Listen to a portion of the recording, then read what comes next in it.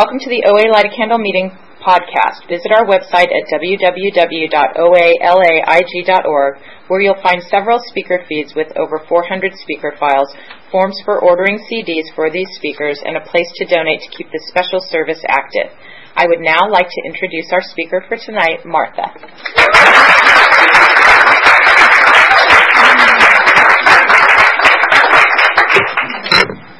Hi, everyone. My name is Martha. I'm a compulsive overeater and bulimic. I wanted to thank Sarah and the program chairs for the honor of speaking tonight. And I'm excited. I'm nervous, but it's good nervous because it's good because I care a lot, because this meeting and this program means so much to me. The Overeaters Anonymous, the program of Overeaters Anonymous, and this meeting specifically, and a lot of the people here, and my sponsor Leslie, I don't just believe, I know that this saved my life and gave me a life that just keeps getting more and more amazing. And I feel incredibly fortunate to be here.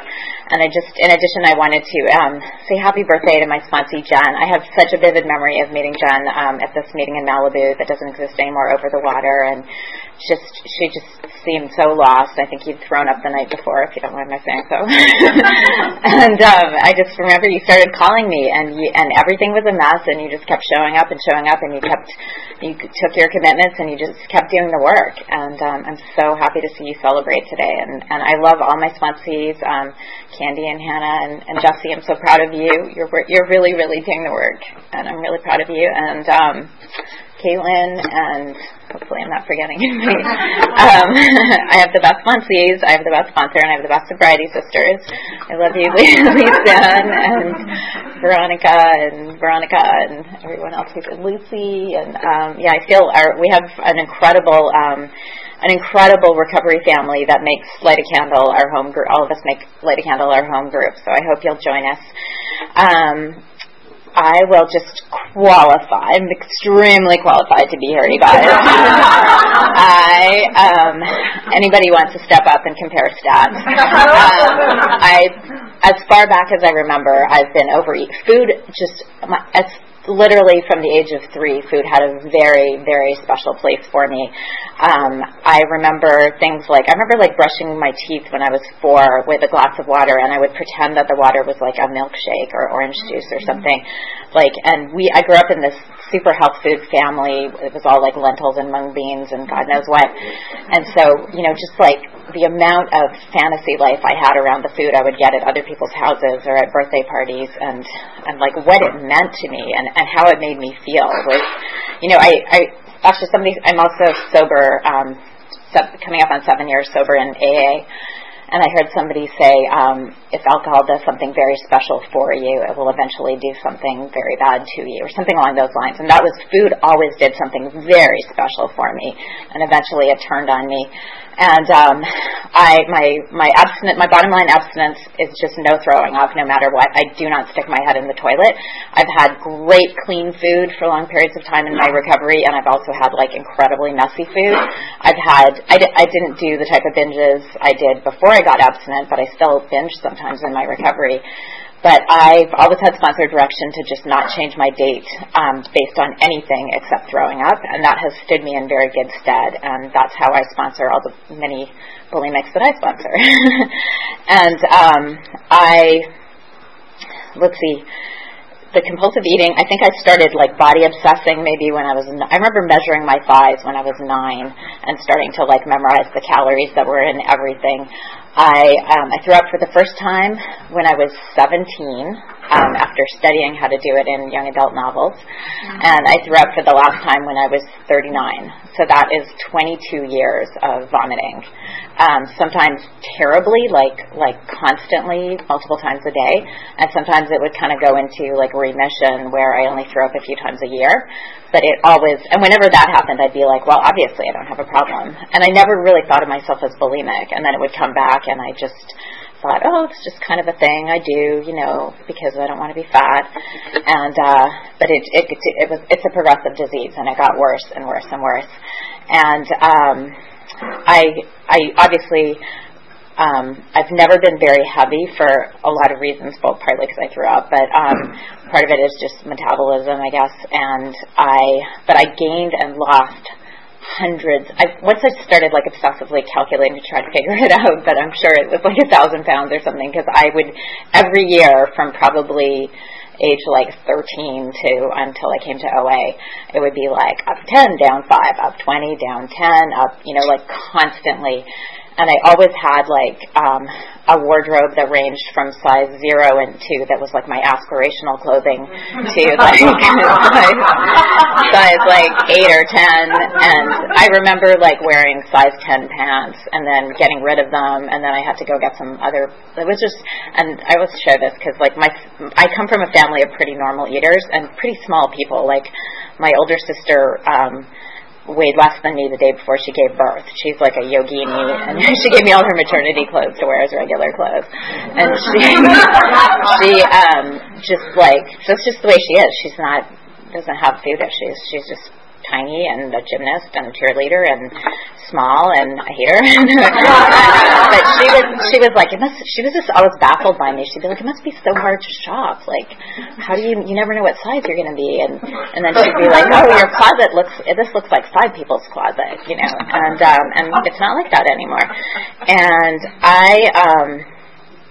let's see, I'm going to try to not do too much of what it was like, but I was just, I used food. Food changed the way I felt about the world, and it was an escape, and it was a soother. And I grew up in a lot of crazy chaos. There's not really a snapshot way to describe my family. We grew up on welfare. My dad's Israeli, Yemenite Israeli, who like has PTSD from the war. He lied about his age to fight in the war to create the state of Israel in 1948, and then he saw his best friend exploded in front of him, and then he kind of checked out of life. And then he came to Canada randomly to make some money to clean up some mess in Israel, met my mother, who was a very tightly wound British nurse, and they had no business being together, and within 4 years they were married and had 4 kids. And then we like drifted across Canada, and like my dad was sort of a traveling psychic and palm reader / mystic, and then my mother was just like neither of them could work for whatever reason. They're just not good at life. And I grew up wearing, hand-me-down clothes, like hand-me-downs of hand-me-downs, and just like having like, where there was a lot of weird secrets in our family, and my parents joined a cult, and like each of the kids in our family kind of had their own lies that they were telling the outside world to explain like why we didn't have any furniture and the electricity didn't work, and then things would get a little better, and then they got worse. It was just crazy. And then there was all that stuff with the lentils and brown rice, which was terrible. But you know what? I can tell you that today I love my family so much. Michael's met my family. He loves them too. Like, they're kooky, but they're amazing. And like as a direct result of working the steps in this program and making amends and coming to terms with my diseases and doing the spiritual work I need to do, like my family relationships are one of the best things in my life. I mean, I unconditionally, there's nothing to forgive. My parents just are who they are, and they did what they could with the tools they had, and I have so many more tools, and I'm living a different kind of life. Let's see. So I always love the parallels. So my dad lied about his age to fight to create the state of Israel, coming from like a family that was persecuted in Yemen, and they walked across Saudi Arabia by donkey or whatever. I lied about my age to get a job in McDonald's, and proceeded to stuff my face.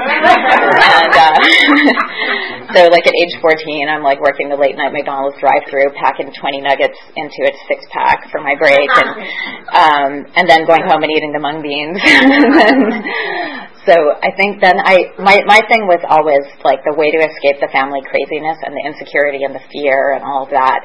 And the other part of my the reason I ate to escape and hide and all that was like I was really ugly. I had like tinted frizzy hair, that my dad cut, of course, and then giant like Coke bottle glasses, and I like 2 left feet, can't clap to a beat, athletically retarded. I will tell this story. There was a kid that was legally blind and had a brace on his leg that would get picked ahead of me for teens. And I mean, that was a good call. I would have done the same thing.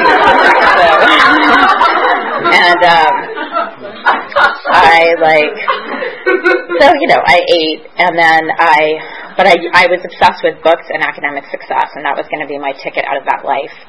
And it was, and I ended up getting a scholarship to this amazing international boarding school on Vancouver Island. We grew up in Vancouver, but that school, I mean, it was a phenomenal experience that changed my life. But it was unlimited cafeteria food. So literally in 6 weeks, I gained, I think, 25 pounds, had stretch marks, couldn't fit in any of my clothes. And then I had studied bulimia before, but I was like, time to get serious about it. And like when I apply my mind to something, it's gonna happen, guys. So I became like the master bulimic. Like I was stealthy. I knew how to layer the foods. I knew where every secret bathroom was all over campus. And I lost the weight. And then I just used bulimia mostly as like a maintenance tool. But it also, it was just like an escape for me. And I did that, on and off for 22 years. And what it was like for me then, I just always kept life looking pretty, tried to keep things looking pretty normal on the outside. And when things were going well in my life, I could maintain. And I ended up getting a scholarship to Yale and doing really well academically there. And when I was there, I probably threw up maybe, honestly, who remembers? Because my thing my whole life has always been, A, rules don't apply to me. I'm the exception to every rule.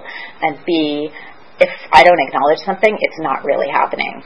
So maybe I threw up like once or twice a month. Maybe it was a few times a year. I don't know. I remember certain bathrooms at Yale that I used to throw up in, but I don't remember how often I did it. And I know I wasn't doing like massive binging like I did later on.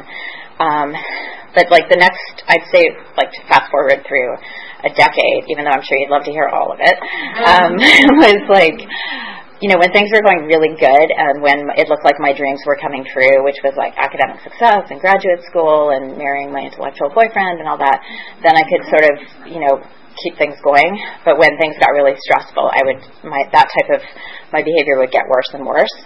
And I ended up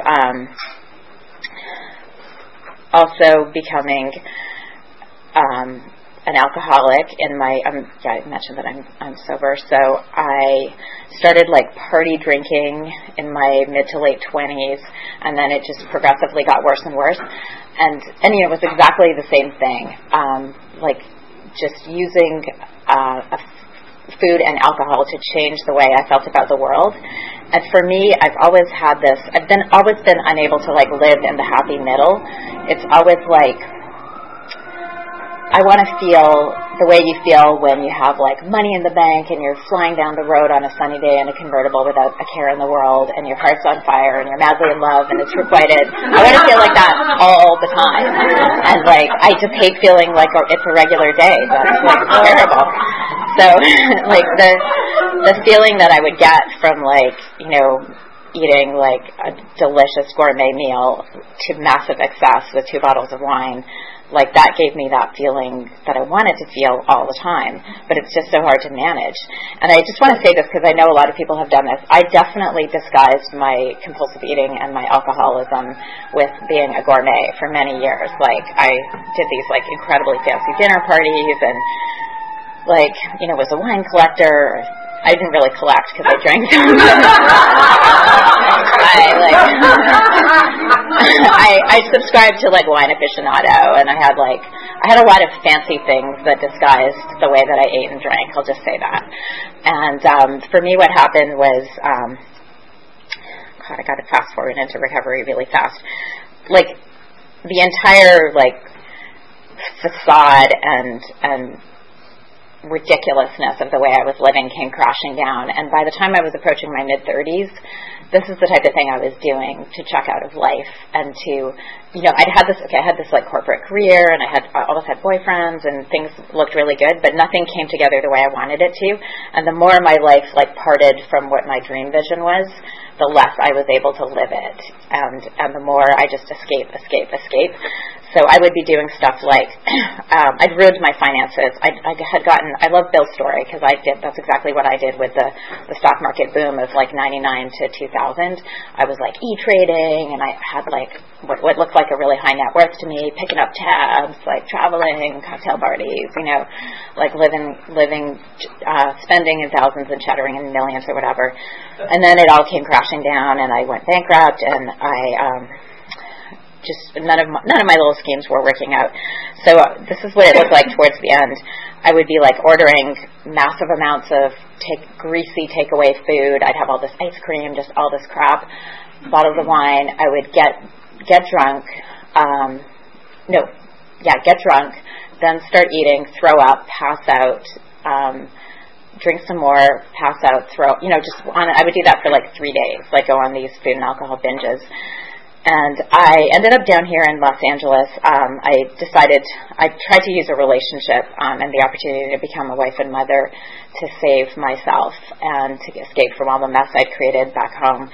I reconnected with somebody I knew in college, and his wife had been tragically killed by a drunk driver, and leaving him with a little 3-year-old and a 3-month-old baby. And obviously I had the tools to save the day. So I abandoned my nest in Vancouver, moved down here, and started like trying to be a super mom. And it was so insane. I was like doing these like happy face healthy meals for the kids and like teaching them all about nutrition and like then every couple of nights taking off and doing like some 5,000 calorie binge and throwing up in a fast food restroom. And like hiding my alcoholism and my bulimia from that poor man. And I ended up getting sober in AA, but I was only doing it for that situation, not for me. And I didn't have a relationship with God. I vaguely believed in God, but I was so far from surrendered. It was a gesture. And 6 weeks after I moved here, I ended up getting diagnosed with very aggressive invasive breast cancer, and we had just gotten married, and I had like a year that was just crazy. Like I had 4 major surgeries. I ended up having to get a mastectomy and reconstruction. I had like 5 months of insanely harsh chemo, a year and a half on this other drug, and then it was so crazy because I relapsed into drinking. I missed a chemo session because I was in a blackout. I was drunk. And then I was taking all these anti-nausea drugs and throwing up, and binge eating and throwing up. And I didn't tell my doctors all of this. I told them selective things. And I was so angry that I didn't get thin by having cancer. That was so upsetting. and then when I was coming out of that, I remember like doing all this oncology nutrition stuff, and I was supposed to get my body fat to a certain level to help prevent recurrences, and I could do all that, eating the rainbow antioxidant stuff for like 5 days, and then I'd be back at like a KFC drive-thru and getting 3 pints of Haagen-Dazs or something. It was so insane, and I ended up relapsing again in AA, crashing that marriage. I ended up in a treatment center. No, first I tried to commit suicide. I was in a lockdown nut house for 10 or 12 days. Then I went into a rehab for bulimia, alcoholism, depression, and anxiety. And then I finally surrendered to AA. And I got sober, and I started doing everything that I was told to do. I had a spiritual experience. I started, doing the steps. But what happened for me, and I know this happens for so many alcoholics, it's like the more sober I was, the more I had to use food against I was still binging and purging. And my AA sponsor ended up saying, you're going to lose your sobriety if you don't get sober, and if you don't stop throwing up. And she said, Leslie my sponsor is in my same AA home group, and she said, you go talk to Leslie England, because she has not thrown up in 26 years, or whatever it was, 22 years, and you do whatever she tells you to do, or you're going to lose your sobriety. And I did that, and I came to this meeting. This was in spring of 2008. And what happened for me is I thought it was all kind of lame, and I didn't want to do 2 programs, but I kind of half measured it a little bit, and I got some immediate relief, and I stopped throwing up, and I lost weight. And then I told Leslie that I was done, and I asked what she thought, and she said, well, Martha, I don't think there's such a thing as social vomiting, and I think that you're probably going to be throwing up again. And I was like, whatever. So I left because I've obviously entire years of my life or so I thought I'd been totally fine. So clearly I could be fine again. And exactly as she predicted, within 3 weeks I was throwing up again. And then I went through 6 months of like the utter worst living hell that I would not wish on anybody. I was throwing up 5-7 times a day. The bathrooms I threw up in were getting filthier. I was in an outpatient treatment program and in sober living, and I almost got kicked out. I would find myself in a Ralph's parking lot against my own will. I don't remember driving there. I don't know what I was doing, and I couldn't get out, and I could not stop. And what happened for me is I did that for like 6 months. I don't even know how I lived. I don't know how I didn't lose my job. I don't know how I didn't get in a car accident eating while driving. But I had just been at an AA event. It was like a New Year's chili party, which is like, let's not even talk about what that involves for a bulimic. I decided to like turn it all around, and I decided to go to Whole Foods and get something healthy and like just have a plan, strategy plan. I'm going to do this. And then, of course, I go into Whole Foods and ended up with like binge foods, 6-pack of Devil's Food cupcakes or something. And then that was in Santa Monica, and in that elevator, in that Whole Foods, I saw Michael. And I saw Michael when he came in really fat, and he had been like over 300 pounds. And I'd made some joke about how he would be cute if he lost a lot of weight and then left OA. And then here, fast forward 6 months later, he is like chiseled and beaming. Like I wanted to feel the way he was smiling, like he was shining, and his grocery bags were full of like healthy foods, and he was just chit-chatting with people in the Whole Foods elevator, and I was so ashamed. And he didn't remember me, I remembered him. And it just was like, to me, it was like God slapping me upside the head saying, OA works. Like, why don't you just go back? And the next day I went back to OA. And then I think I threw up one more time, and then I have not thrown up since then. That was January of 2009. And I was too ashamed to ask Leslie to sponsor me again because I was really embarrassed, and I had a lot of pride. So I found one of those loving sponsors who tells you that you're amazing and tells you to write affirmations on your mirror and just tells you to like take a bath and be easy on yourself, as opposed to Leslie, who will be like, your self-pity is going to kill you faster than your cancer will kill you. And actually, that was my old AA sponsor who said that. But and then, obviously that didn't work out so well, so I ended up not crawling, but I came back to Leslie, and she said, of course, she would be happy to help me. And, I had a crazy year where I was like, I couldn't drop any AA meetings, so I was going to 8 or 9 meetings a week. I had to pick up 3 OA meetings with 3 commitments in addition to all my AA commitments. I said yes to everything in OA. I started doing my step work. I started like specific prayers around my OA recovery. And I just did everything that Leslie asked me to do. And I did a lot of, my attitude was terrible. I did a lot of it kicking and screaming. Like, I thought it was stupid. I thought it was a fate worse than death to have to go to 2 stupid programs. I was like, I have no personal time. Meanwhile, I had just spent like years using all my personal time to like stuff my face at Ralph's.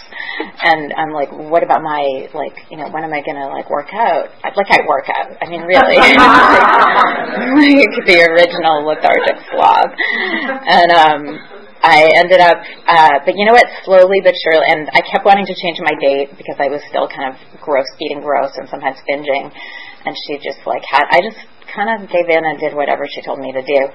And now I can say, fast forward a number of years later, like OA is just one of the joys of my life. I've been, I'd say my enthusiasm has gone up and down at different times in the program, but I always get exactly what I put into the program. Always. Like, the more I put into it and the more I practice acceptance and the more I open my heart to it and try to say yes to everybody that asks me to sponsor them, and the more that I do the writing that Leslie asked me to do, and the more I pray, and like the more relief I get. And today I can say, like, as soon as I surrendered that bulimia from the heart and turned it over to God, I've never, ever once has it occurred to me, the idea of throwing up has never come back to me.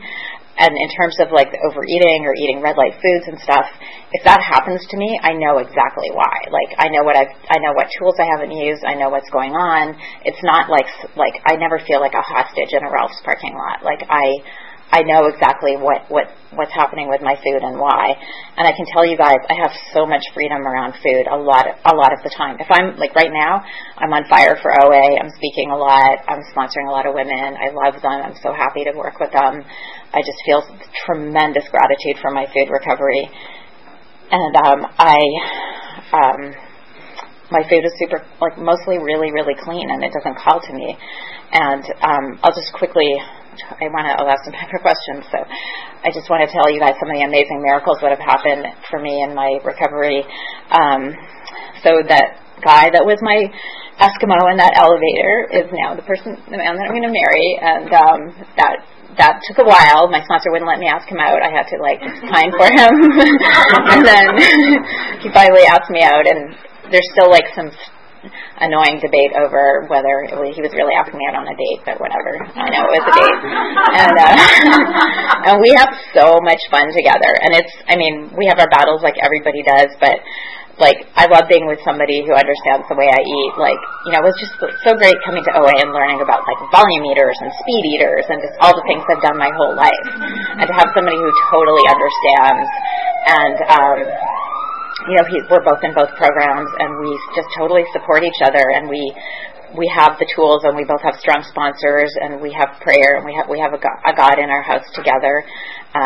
Sometimes I like to verify that he's run things by his sponsor, and he keeps running to ask Leslie about certain things.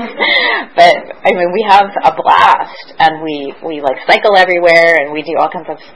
We've climbed an incredibly high mountain in Vancouver, and we've met I'm meeting his family this summer. He loves my family. Like, we have such a great life in recovery together, and it's such a gift of OA, and I'm so grateful for you and for the God that brought us together. And I made, like, tons of food-related amends. Leslie had me go back to, like, all these Whole Foods that I what I did was I objected to the pricing of a lot of their salads. So I would get like salad or fruit or whatever and eat about half of it in the store to get it down to an appropriate price level. And Leslie pointed out that if I object to their pricing, I can shop elsewhere. So, and there was other places that I used to just eat stuff out of packages and all that kind of stuff. So I probably paid back about $700 to a lot of stores, and it was very humbling and actually very gratifying to do that, because when I remember the one that stands out for me, this one Whole Foods that I was giving them $250 because I did that. I stole there a lot in recovery, by the way. And when the manager, he got all teary-eyed when I was talking to him, and he told me that he had 2 nephews in 12-step programs that were always in and out and could not get recovery. And he said, thank you for your example. And then he said, the store does not need your money. I want you to take this money and give it to somebody who's hungry or someone who's struggling with an addiction.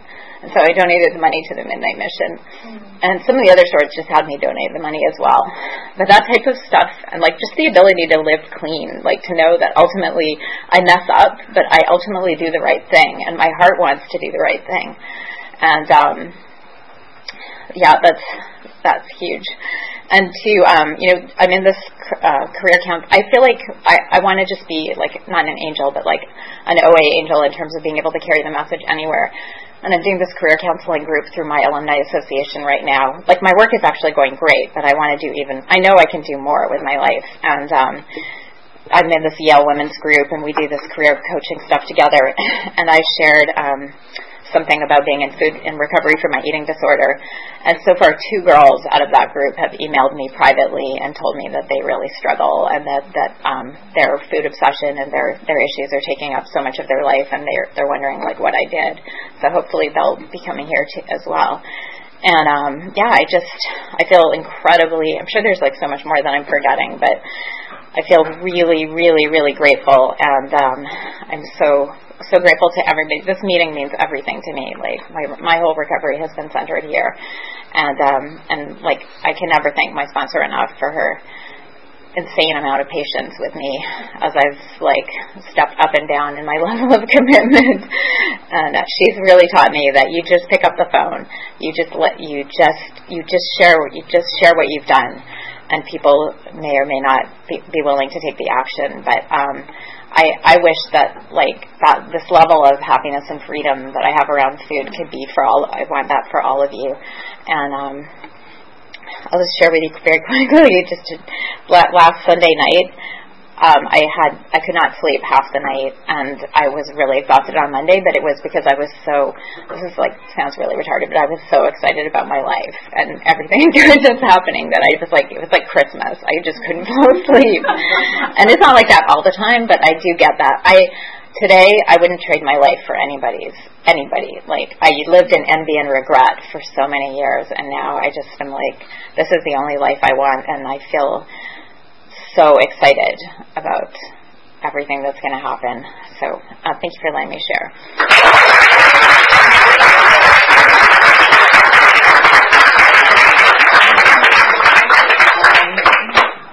Questions? Oh, the question is, how do you help a sponsee who's struggling? I try to relate something that I've experienced, because I feel like just saying, oh, you should do this, that doesn't help me very much. What helps me is to know that somebody has been there and they've been through it and they got to the other side. So I just think of something parallel that I've been through, and then I say what I did and how it got better. And if I can speak with authority that, like, yeah, I felt that way, or this happened and it got better. But I do try not to speak from experience that I don't have. Just like my AA sponsor didn't know anything about bulimia, and she sent me to Leslie. So if there's something that I don't have experience with, I try to think of somebody that I know out of the literally 1,000 people that we get to know in recovery that I can send my sponsee to that has that experience. The question was, in early recovery when my food was messy, are there any tools that particularly helped me? Well, honestly, a lot of the time I was not willing to use those tools. I'm sure all of the tools would have helped me, but I was angry and stubborn, and I just felt like entitled to eat. My sponsor just kind of helped me see that until I would keep doing that until I got sick of picking up that tab.